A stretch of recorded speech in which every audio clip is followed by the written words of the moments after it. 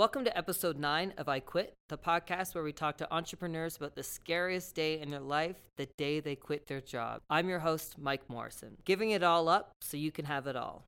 I honestly feel like I started this podcast because I wanted to tell stories like our next one. Rhonda Law owns a company called Bark, which sells a line of dog treats and accessories. She didn't go to school for it, quite the opposite actually, but over the past couple of years, she made big and bold decisions that led her on a career that she never saw coming. Today we talked to Rhonda about how she quit her job and sold her house, all so she could become her own top dog.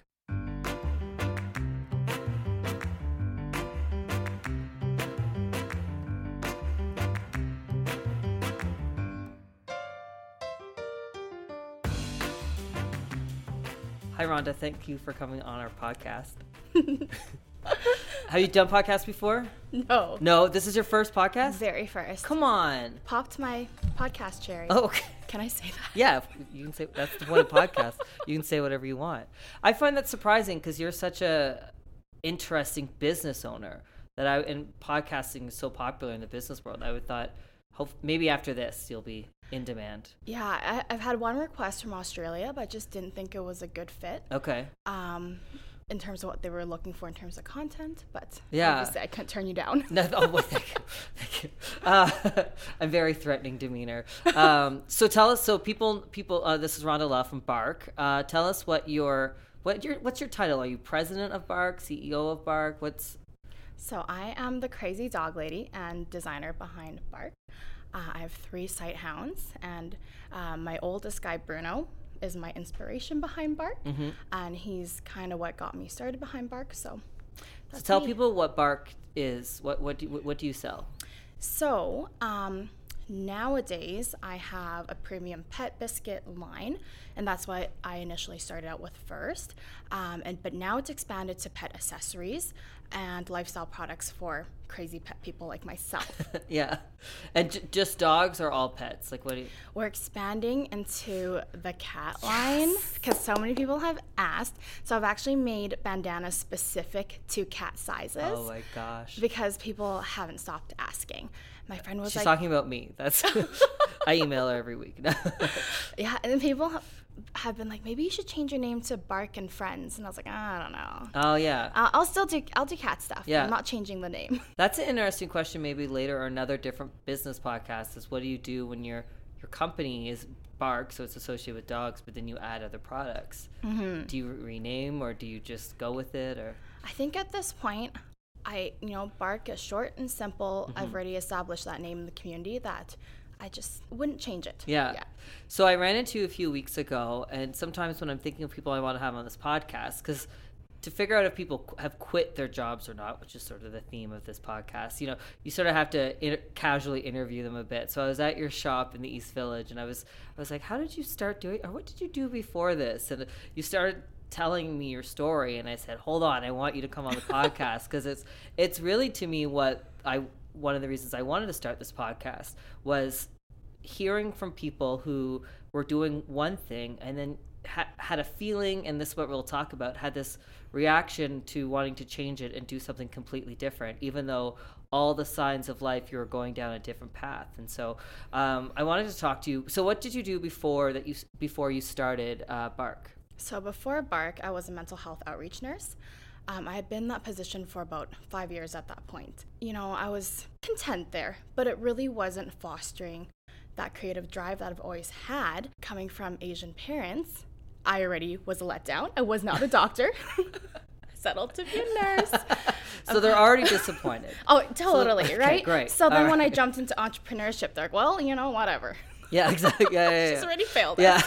So, so I was a mental health nurse, worked out of downtown Calgary, serviced clients who had schizophrenia and bipolar disorder. It was kind of like a social work nurse kind of role. Kind of wore so many different hats. I would help people, clean their apartments, just teach them how do you maintain housing so I don't have to find you a new apartment in 2 months. Yeah. I would do their injections, get them into the clinic to see doctors, but also do things that would improve their quality of life, like take them hiking, take them for a walk around the Bow River. We've taken our clients to art museums before. We did really great work that enriched these these individuals that had kind of been left behind in the mental health care system. You were doing really important work, really fulfilling work. It definitely was, but it just didn't. I didn't feel like I could integrate the creativity that I felt like I had, this potential I had, into the role that I was in as a nurse.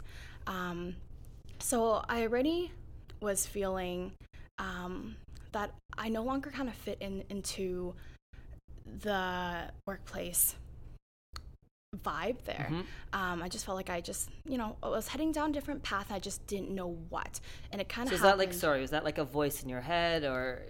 It was kind of like a heart feeling, right? Where you go to work, but then you're kind of daydreaming at a job where you really need to be super hypercritical and attentive, right? And I just found myself just driving, to the next patient's house thinking, what can I do? I'm so, kind of bored. And at that time we had adopted our dog, Bruno, who is a blind greyhound, which is kind of funny because he's a sight hound. And he was so picky. So I started baking him treats, just to see what he would like, because we were wasting hundreds of dollars at the pet store, buying him all these crazy expensive brands that he would just turn his nose to. So at that point, I was like, you know what, maybe I'll make some for my coworkers, make some for my neighbors and friends. And then the demand for them was actually quite high because I was making them grain-free, and I didn't realize that a lot of these dogs had these allergies. So that was a whole new world. A lot of dogs are gluten-free, grain-free. It's crazy. I didn't know that. Me neither until I started, right? So that's when I realized there's this niche market for these premium pet products that don't have all this crap and fillers in it. So I did it kind of just for fun, just so I can kind of tickle that creative itch, right? But I didn't realize that there would be this potential that it could actually be a business more than just a tiny little side hustle. I wouldn't even call it a side hustle. It was just, I was doing something for fun that relieved the stress and anxiety I was getting from my nursing job. So a few months later, I reached out to Market Collective and I said, you know what, I've never really seen pet products at your market. I don't even think it'd be a good fit, but just let me know, is there anything I can do to change my branding or whatnot that, maybe one day I could join your market, because I had been going to Market Collective since they started. And Market Collective, for people who don't know, is a market that takes place here in Calgary, usually downtown Calgary area, and features dozens, if not hundreds, of local Alberta vendors selling every kind of product. Yeah, it's amazing, and it's such an inspiring place to be. And I remember, when I was in high school, that's how old Market Collective was. In high school, I'd be going to Market Collective and being so inspired by these local Calgarians who were adding so much culture and art to our city that I felt was kind of dry in that aspect back then. And just thinking, wow, wouldn't it be so amazing if one day I could have a business and be in Market Collective? So Angel had reached out to me and they're like, actually, this actually would fit into our market. And someone just pulled out last minute. This is, would you be willing to join our market? So I was like, yes. And I didn't sleep for 3 weeks. So I just had to sew and bake. And that's when I realized there is a demand for pet products in Calgary. And like I said, at that point, I didn't even think about sales outside of Calgary. I just thought, holy crap, people in Calgary love their dogs.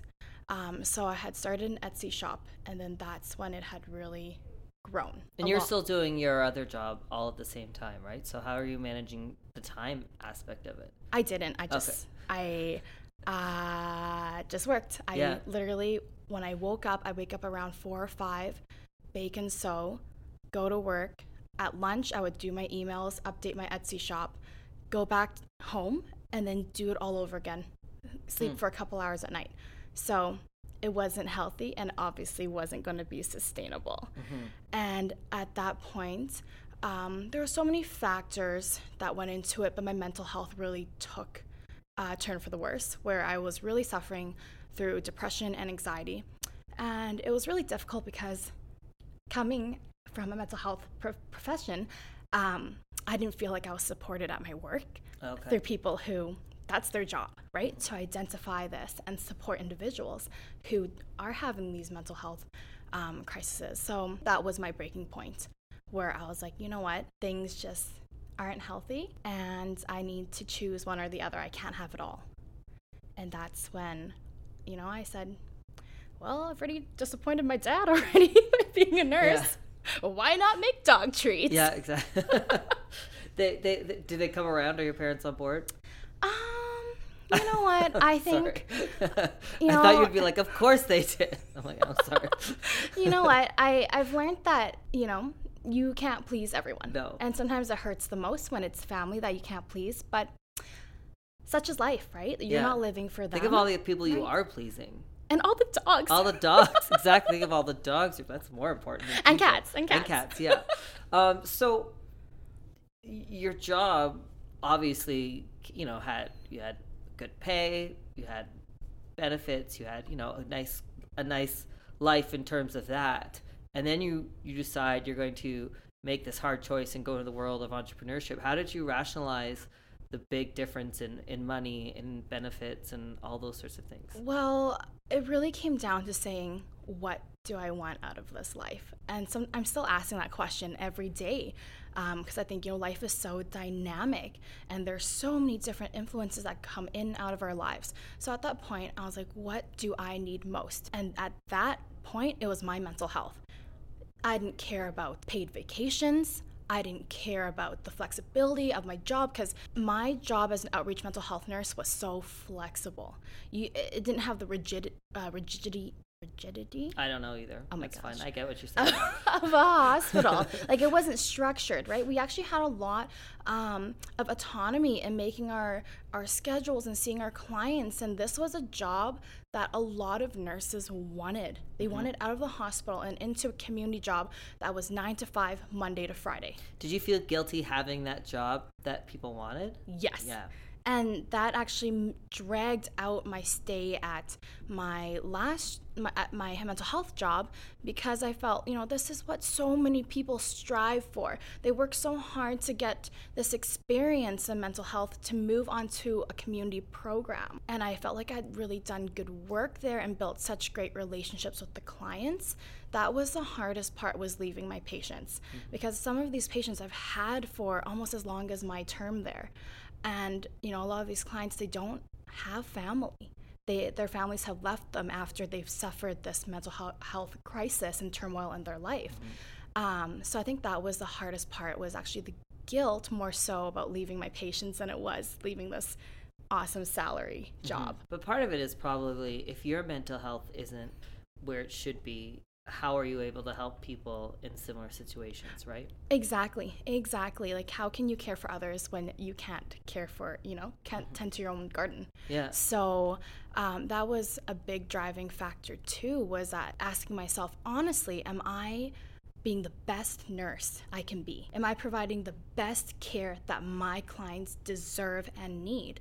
And ultimately, it's so hard to say, you know what, I'm not. I'm really not. And that other people can suffer and hurt because I'm not at my best. And that's when you really need to step away, because this is someone's life that we're dealing with, right? So I think that was a really big driving force too. Yeah. So thank you so much for being so honest about this. This is really, I think a lot of people are going to hear this, and even if it's not about mental health, to me, it's about having that conversation of, are you as happy at work as possible? What are you doing at your work, and how does your personal life affect your work, and vice versa? I think that's a really honest conversation to be having. Yeah, the biggest driving force at that point was my mental health.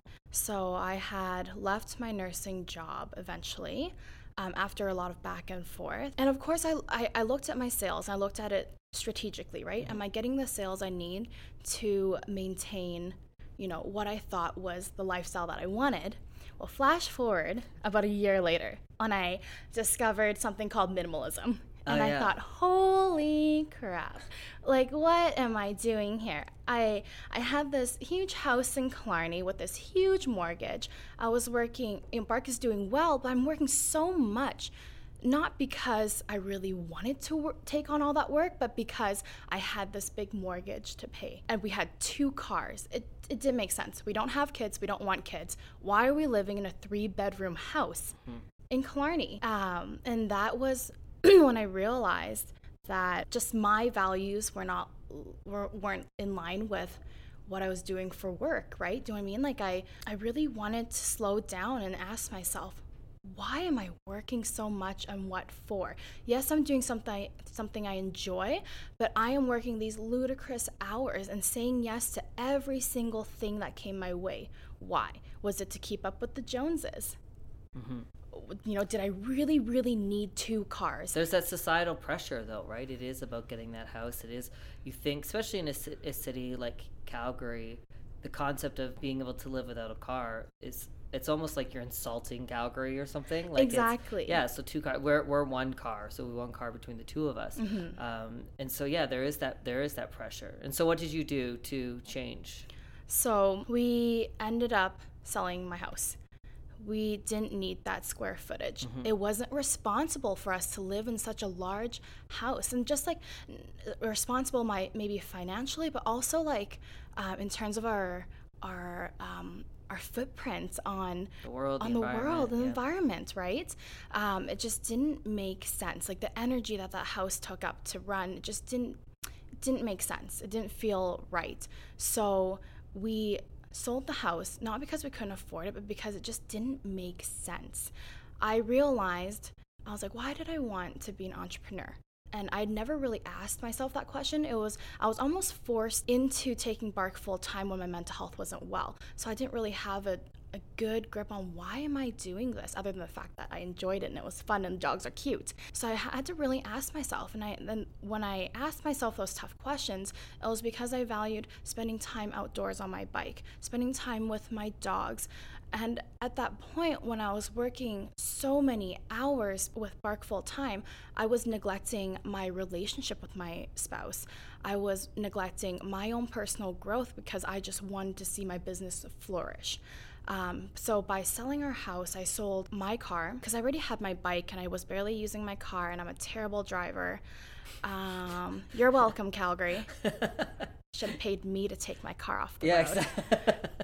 I like that you admitting that. That's good. Yeah, it's being honest here. Yeah, that's good. Not a good driver. By doing that, I was able to really scale back on my work and focus more on what my priorities are.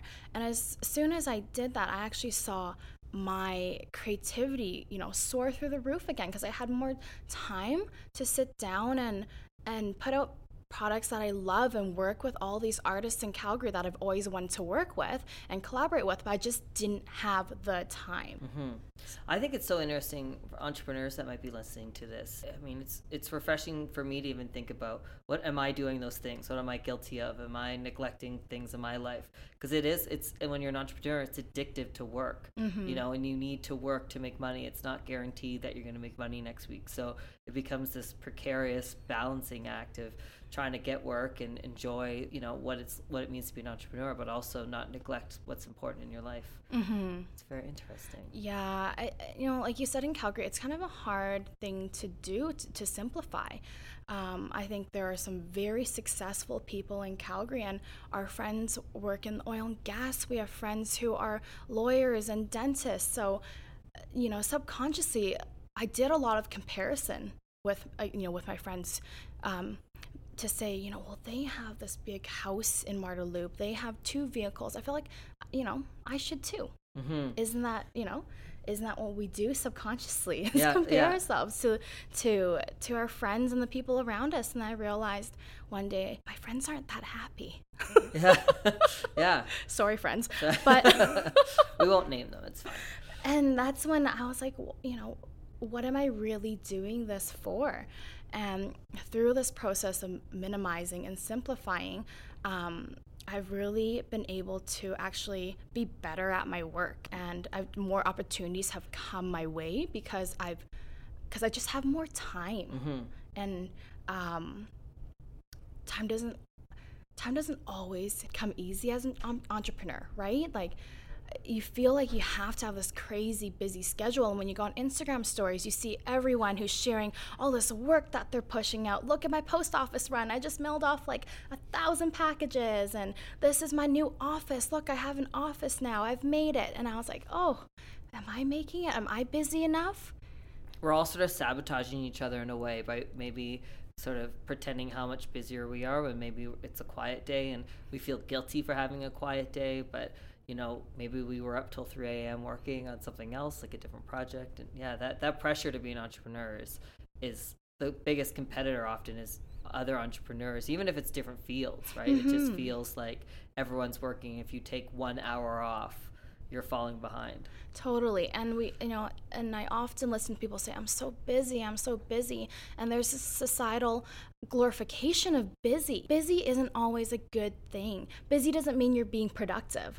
Because for that year that I was working Bark full time and I was busy, so busy, I didn't feel like I was actually making the best quality time or use out of my time. I wasn't making the best use out of my time, even though I was busy. Yeah, that's so interesting. I love the time element. Okay, so we have to get going, but Rhonda, what would you say to people who are listening right now and maybe trying to scratch that creative itch that they have? What do you think they should do to pursue that? I think from learning from my mistakes, I think the first thing they need to ask themselves are, what do you truly value in life? And what does your ideal best life and best you look like? I think once you identify that, then you can start to build a life, not just a business, but build a life around that. Instead of just jumping into, I want to be an entrepreneur. You really need to ask yourself, what do you value? And if I would have asked myself that first, I feel like I would actually be more successful than I am right now. If I would have just taken that time to really dig deep and ask myself, what means most to me? Yeah, no, exactly. That's the same thing. Even that evolution of, from when I left my job to what I'm doing now is completely different, right? And I wish I had focused more on the things that I knew I would be interested in, as opposed to feeling like I still had to keep that 9 to 5 element going. Very interesting. Yeah, and the other thing I would say is that you don't have to say yes to everything. It takes more work and more self-control to actually say no. And yes, you're going to disappoint other people, but that time that you lose by saying yes to everyone, that stress and pressure that you put yourself in, you can't take that time back. So I think when you identify what you value most right off the bat, then it makes saying no easier and identifying what projects and what collaborations would best suit your brand and your business instead of saying yes to everything. I really don't think that there is a benefit to saying yes to everything. Oh man, I could just talk to you forever. Thank you so much. I don't use this word lightly, but you are really an inspirational entrepreneur. So thank you so much for coming. Thanks for having me, Mike.